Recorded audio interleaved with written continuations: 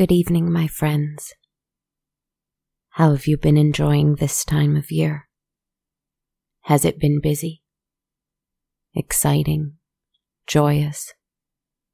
Has it been restful? Rejuvenating? Quiet? Mine has been quiet. Everything has been quiet here. After a flurry of activity and visits from strange spirits here among the trees with me, things have grown quite quiet once more. In my little winter wonderland all of my own. The end of this year is coming. I've been hearing an awful lot of thoughts and feelings surrounding this idea that this was a bad year, and that many cannot wait for it to be over. I won't preach anything to you.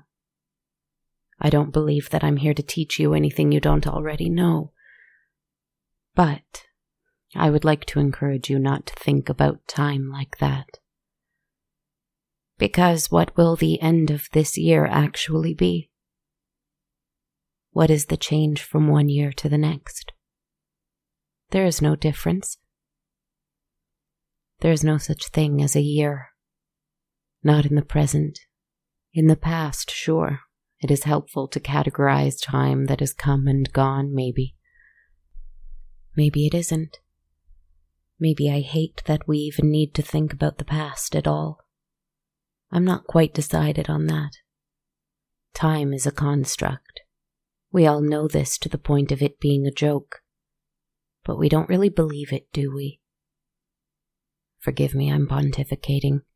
Let's return to the point. I think it is not healthy to categorize the past into a year, and into a year that we consider bad, perhaps even evil. I encourage you to stop categorizing things. I encourage you not to think of the year as cursed, because that tells us that next year could also be cursed, and that's simply not true. Next year does not exist yet. Next year will never exist. It will be a sequence of nows and presents, and in the now and in the present, we have control. We can make it beautiful and good, and we can tackle anything that comes our way. Yes? Yes. Good. Now, being that I have been frustratingly satisfied with my present of late, I have found myself unsure of what to ask my tarot cards, because I have been unsure of what I want. Since I cannot go anywhere other than my forest right now, and since in my forest I have everything I want, I can go anywhere. In this restricted place where my body cannot travel, since I have somehow and probably infuriatingly found peace, I can breathe deeply and go anywhere I want. So as I sat in the snow, my body numb and blue and my hair frozen and silver, I shuffled my cards, and I asked them a question that had nothing to do with place or time. Where do I want to go? I shuffled. I played with the cards between my hands, and one called out to me, and I flipped it over. The Two of Wands.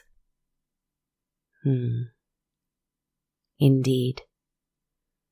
So, the Two of Wands means planning, calculating, deciding, progress, goals, ideas. Not only does it indicate inspiration, it indicates the discipline to carefully map out the road to achieving your inspiration, manifesting it, acting upon it. It tells us to be guided by passion and instinct, and to explore all of our options within those. One wand makes us proud of what we have achieved so far, and allows us to revel in that achievement. The other wand is what we have yet to achieve, and lets us keep moving towards goals that have not yet been attained. I like this very much. It is funny, too, that I asked my cards, where do I want to go? And my cards just told me to make a map. Fine. If you leave me in charge of my destination, I will usually go to macabre, eerie places. I want to go to gothic, idyllic places. Tonight I want to visit a cemetery. Not like the one that came to us for Halloween. I want to go to someone else's cemetery. One I have a story about. I like this one. I've never told it before, but I like this one. There were once two friends. They had known each other as boys, and their bond was strong and lasting. They both had the same love of adventure and mischief, and this served them well as they grew into creative and resourceful men. They attended school together, they moved into the city at the same time, and they went into business together, and for some time they thrived. They had an embarrassment of customers and acclaim. They wanted for nothing, and they developed a taste for the finer things in life. For a while, with ease, they had all of those things, and though one wanted more and more, and the other was satisfied to enjoy what he had, they were great friends indeed. When they were older and the business was successful, they decided it was time to sell it and pass it along to someone else. Never mind what the business actually was, it doesn't matter. They sold it and split the profits. The one man saw his share and exclaimed, "Oh, this can provide me with a great opportunity to increase this amount tenfold." The other saw his and simply said, "I think I shall retire and enjoy my life in peace." And they went their separate ways and lived out their separate plans. The former of these two friends saw what he had and felt it was not enough. He wanted more money, more acclaim, more success. And the latter of these friends saw what he had, and he rejoiced at how very much it was. He had never had so much of anything in his life. It was more than enough to have a beautiful life. And so he did. And when they were older, old men with aching backs and wrinkled brows, they found themselves in very different places. The man who wanted more found himself in a dark, dismal shack, cold and alone and hungry. He had lost his riches by either gambling it away or losing it on frivolous, ill-advised investments. And the more he lost, the more he threw away, since the idea of not enough was so terrifying to him and occupied all of his thoughts.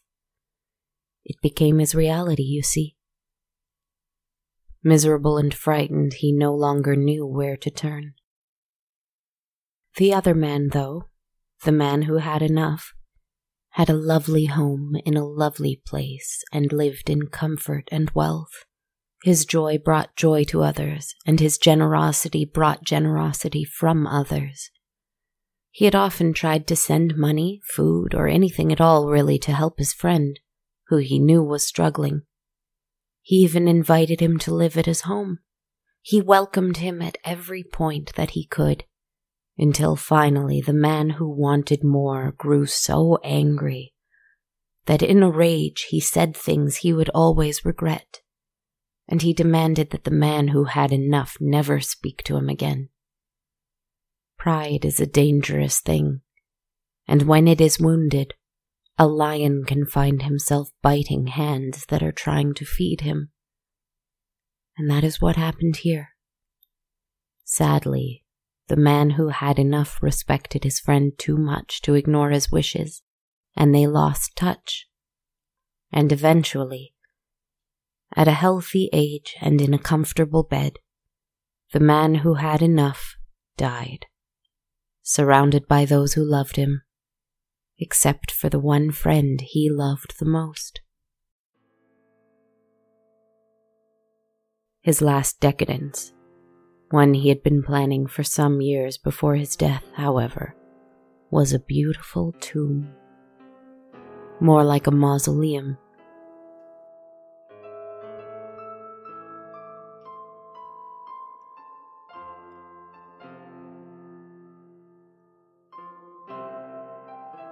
More like a mausoleum. He had ordered that it be built in the most beautiful cemetery in the country, a day's ride out of the city. Carved of stone and marble and adorned in shimmering copper, it was a beautiful building, large enough to house 5 people in their coffins. And yet he had no wife or husband or children who would join him. It was guarded by 4 stone angels, one outside each corner, and it was hidden away deep, deep in the oldest parts of this famous cemetery. It wouldn't be easy to find if anyone chose to. He only said this so that those who knew him would not feel so guilty for not visiting him. His friends and neighbors were perhaps surprised by this extravagant project, but his years of kindness and sharing his wealth had earned him this extravagance. And so here he was buried, among walls of beautiful artwork, shimmering stones inlaid in the walls, silk curtains draped in the windows. When asked if he was worried about grave robbers stealing any of these riches, he answered, "If they can find my mausoleum in that old and hidden place, they deserve to take whatever they can," he said of it with a smile. Anyway, there he was buried.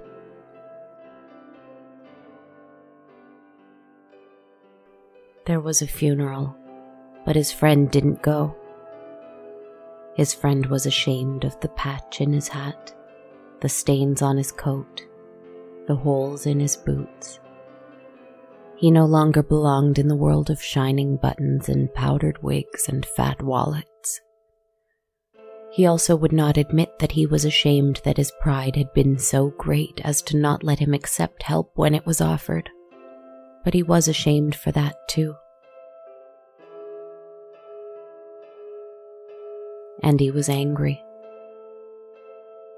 He was angry because his friend had died rich, and here he was without a penny to his name. Foolishly, his friend had given away everything he had to charity, and apparently spent it on some great tomb for himself. He was angry because his friend, who had never even given a single fig for increasing his wealth, had so much of it when he died. While here he was, someone who had spent so much of his life obsessing over coins and banknotes, hands shaking and heart pounding. He was angry because his best friend had died, and he hadn't got a chance to embrace him one last time. What a terrible year it's been, he thought to himself as he looked out of his window and watched the snow falling. He clutched at his chest, which ached a little, but it did that quite frequently nowadays. And a knock came at the door. It was a letter. In short, his friend's will had indeed been read, and this letter was left behind for him. But a letter it was not. It was a map to that wretched tomb. He held it in his hands, considering. Surely this is in my hands just because my friend wishes I would visit him, he thought to himself, and he scowled at the audacity. Even in death he wants to shove his wealth in my face. But then he thought about that wealth, and he thought about the rumors he'd heard of that tomb. He set out to find that cemetery. He traveled there in a way that sort of seemed like a dream at the time. And there was no gate, only acres and acres of snow-covered grass, peppered with graves, old and new, upright and crooked, elaborate and simple, as far as the eye could see. Mist rolled over the hill and through these graves as the sun set. And the man who wanted more cursed under his breath, pulled out his map, and began to journey. He followed the map with meticulous accuracy. Holding a lantern aloft, the mist around him seemed to glow dim and gold around him. And he felt that anger that had brought him here begin to be replaced by fear.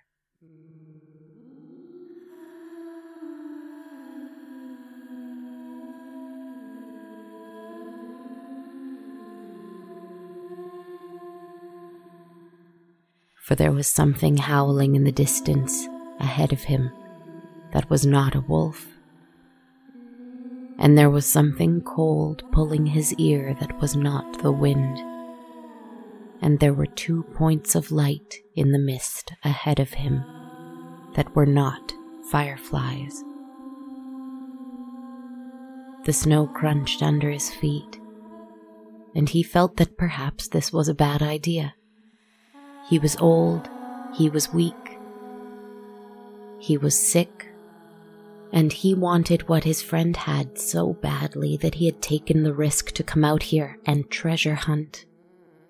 He felt a little guilt at the idea of himself as a grave robber, but he didn't have the time to worry about his conscience. This would be his last adventure, he knew. He needed whatever was inside that mausoleum. He pressed on. Why did he come out here at night when it was so difficult to see? For hours and hours he searched for different marks on the map. Miraculously, he found them all. The great tree, the grave with the headless statue, the wooden bench, the abandoned fire pit. He found them all, as those golden pinpricks of light ahead of him always seemed to guide him in the right direction. Despite himself, the man who wanted more found himself smiling, hopeful, excited. He began to feel like a young man again, in fact. His chest wasn't quite so tight. The cold wasn't quite so biting. The air didn't sting his lungs. It's funny what a little adventure and mischief can do for a person. The things he found frightening before, he found exhilarating now. It was not as difficult as all that. Piece of cake, he said out loud with a laugh. If he stopped to wonder when the last time he laughed was, he wouldn't have been able to do it quickly. So he didn't stop to wonder about it. He just laughed and whistled and kept on through the fog, a lightness in his step. He saw from a distance the tomb.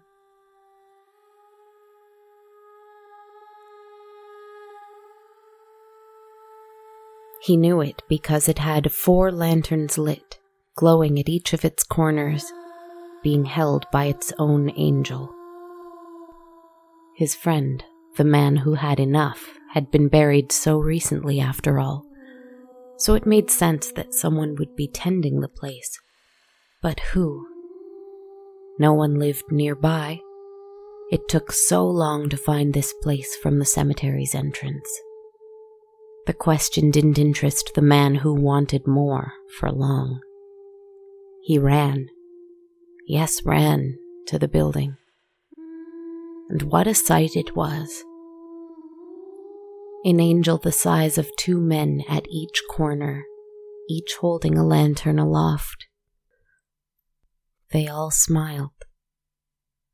How strange, the man who wanted more thought to himself. Usually angels mourn at graves. As they looked down at him with almost entertained smiles, he stuck his tongue out at each one in turn, until he found the door. It opened readily, It had not been locked. It didn't even have a lock. The wood creaked as the door opened inward. He shut it behind him. In the center of the room was the stone coffin. The man who wanted more ignored it, because the thought of it hurt him too much. Instead, he looked to the silk curtains, to the stones inlaid in the murals on the walls, to the statues, to the paintings, to the decadent items inside. And he suddenly felt all his debt melting away from him.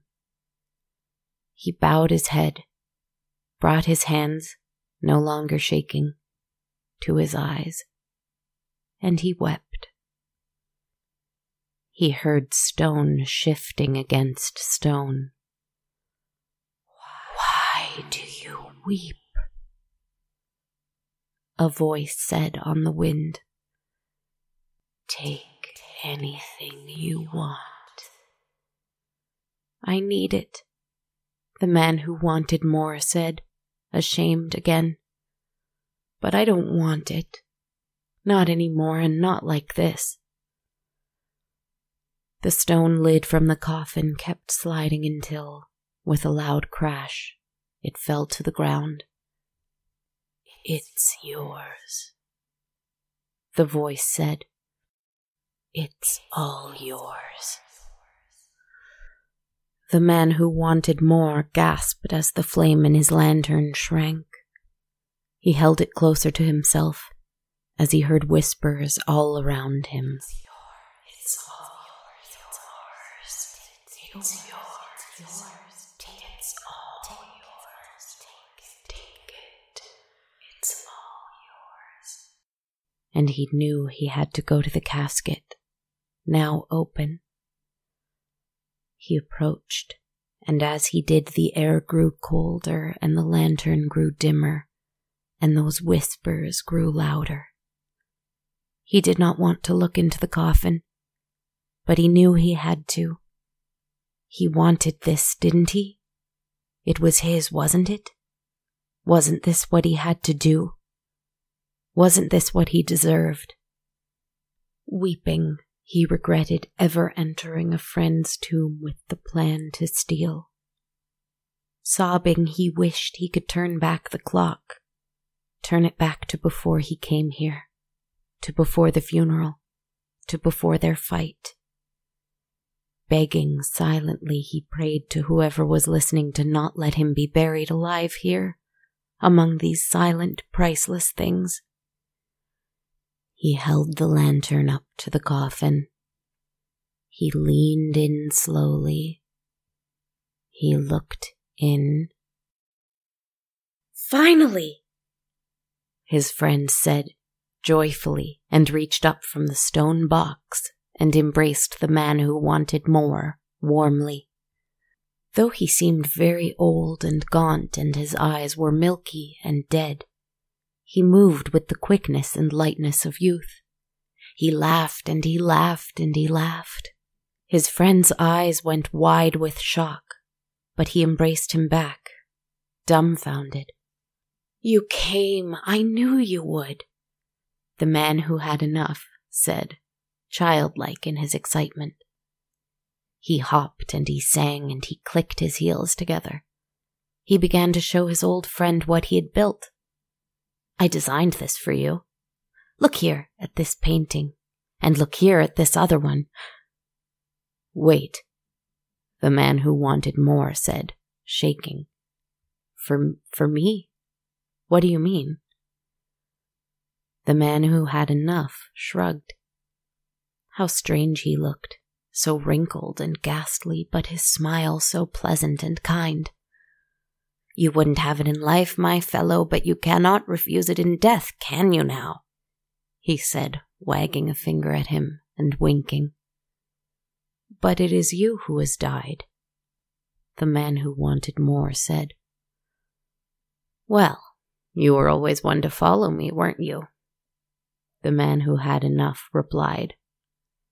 And suddenly, he wasn't so old. In fact, he was young.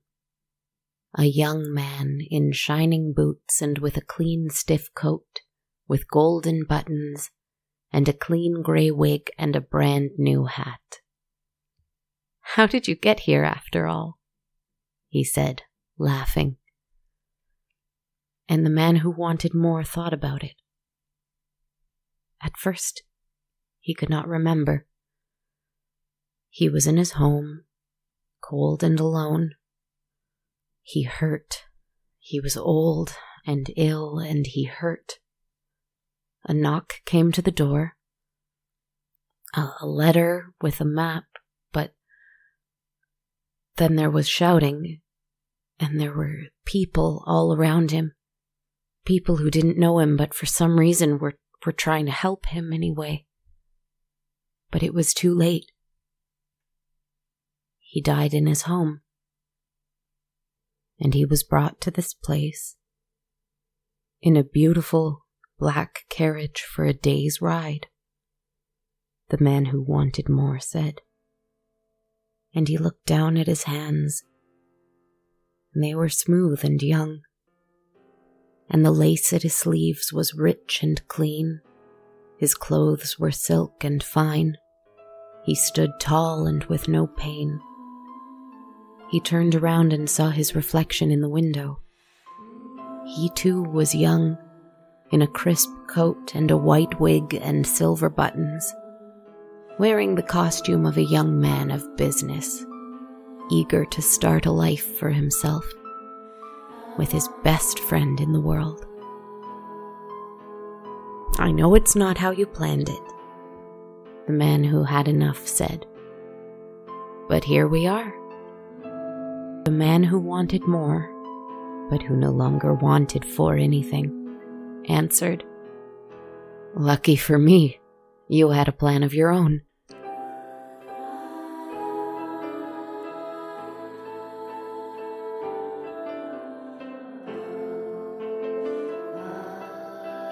The two friends opened the door to their beautiful new home, and they looked out at their front yard. Acres and acres of cemetery. "Wave," the man who had enough said. The other man who now had enough, that is his friend, obeyed and waved his hand. As far as his eternal eyes could see, hands raised up through the fog from every grave. Hands reached up high from tombs everywhere, from all these people who rested here, whether they were alone or with loved ones, from people who decided this was their place of rest from now on.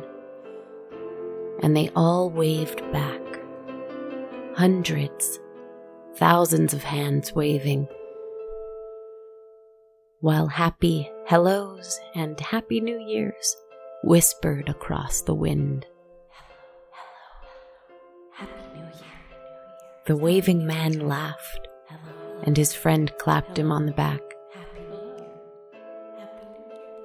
"Let's go back in," he said, and they went home, happily chattering and enjoying each other's company again.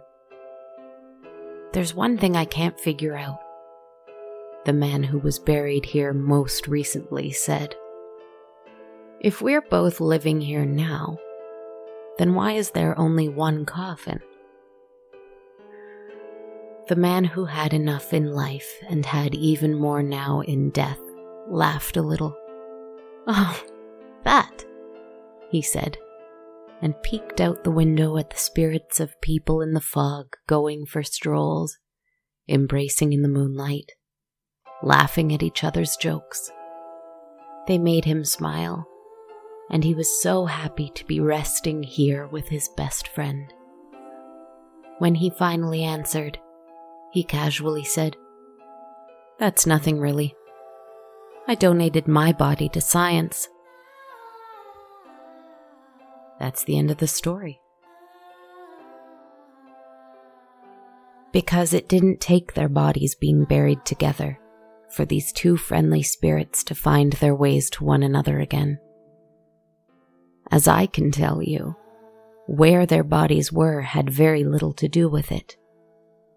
But the man who had enough made this plan, and it was a good plan, for them to find each other in this mischievous and adventurous place. I saw them just now, actually, since I decided that this cemetery was where I wanted to go. Tonight, I saw them. Just now. I'm waving at them now. It would be easy for them to wonder what they could have done differently. How they could have been happier, richer, better. But instead they realized that their time was better spent not looking behind, not looking forward, but just doing their best right now. And their best was easy to do, now that they had each other again.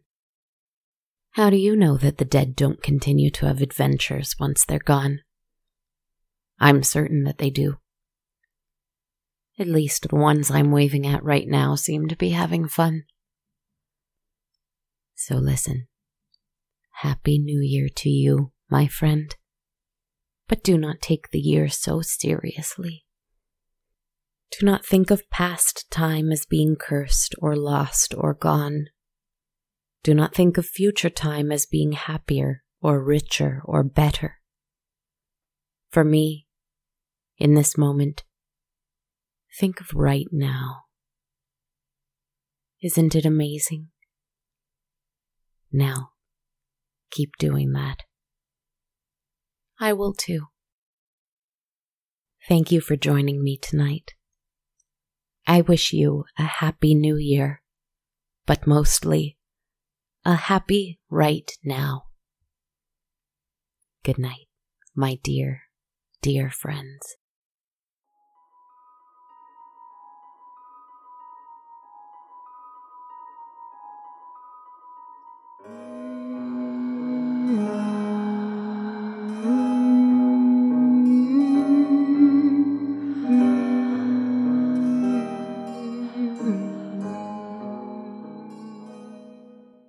Welcome, my lovely friends, to episode 126 of On a Dark Cold Night. This is Kristen Zaza. I'm your writer, host, producer, performer, composer, team of one behind the podcast. I hope your holiday continues to be wonderful, and I'm grateful for you joining me as we wrap up this year and enter a new one. Which again doesn't have to mean anything other than a reminder to live in the present. That's my resolution, which I'm starting right now. Anyway, I'd like to take a quick moment to talk to you about NordVPN. A VPN is a virtual private network, which NordVPN describes on their website as a service that protects your internet connection and privacy online. Right now, you can get 68% off NordVPN. It's only $3.71 a month, plus an additional 4 months free at nordvpn.com/goodnight. Or you can go to checkout and use my coupon code GOODNIGHT in the description box. Again, that's NordVPN, NORDVPN.com/goodnight, or offer code GOODNIGHT. Thanks very much, my friends. I would also like to give a shout out to 2 new patrons of the show through Patreon, sending my warm thanks to Kelly Farr and to Christine Harbour, who both pledged a monthly amount in support of the show. Thank you so much, Kelly and Christine. If you'd like to support in this way, every patron of the show receives, as a perk, access to my ever-growing soundtrack of the show. You can find out more info at patreon.com/darkcoldnight. If you'd prefer to donate one time instead, you can buy me one or more metaphorical coffees at ko-fi.com/darkcoldnight. And I have t-shirts and hoodies for On a Dark Cold Night available at bonfire.com/on-a-dark-cold-night, if you'd like to check those out too. Another great way to support the show is to leave a review and a rating for On a Dark Cold Night on iTunes, Stitcher, Facebook, or anywhere else you'd like. I'd also love if you gave me a follow on social media. I'm on Twitter at A Dark Cold Night, Instagram at Dark Cold Night Podcast, and on my Facebook or YouTube pages just called On a Dark Cold Night. I spoke enough about my very loose relationship with time that I'm trying to cultivate. But while I want to wish you a happy new year, I mainly want to wish you joy and peace now and whenever you find yourself in need of it. We can make time whatever we want it to be. So enjoy yours. Celebrate it however you can, safely of course, this year.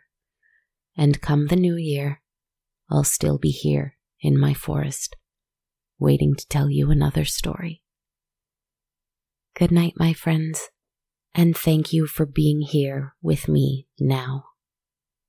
Sweet dreams.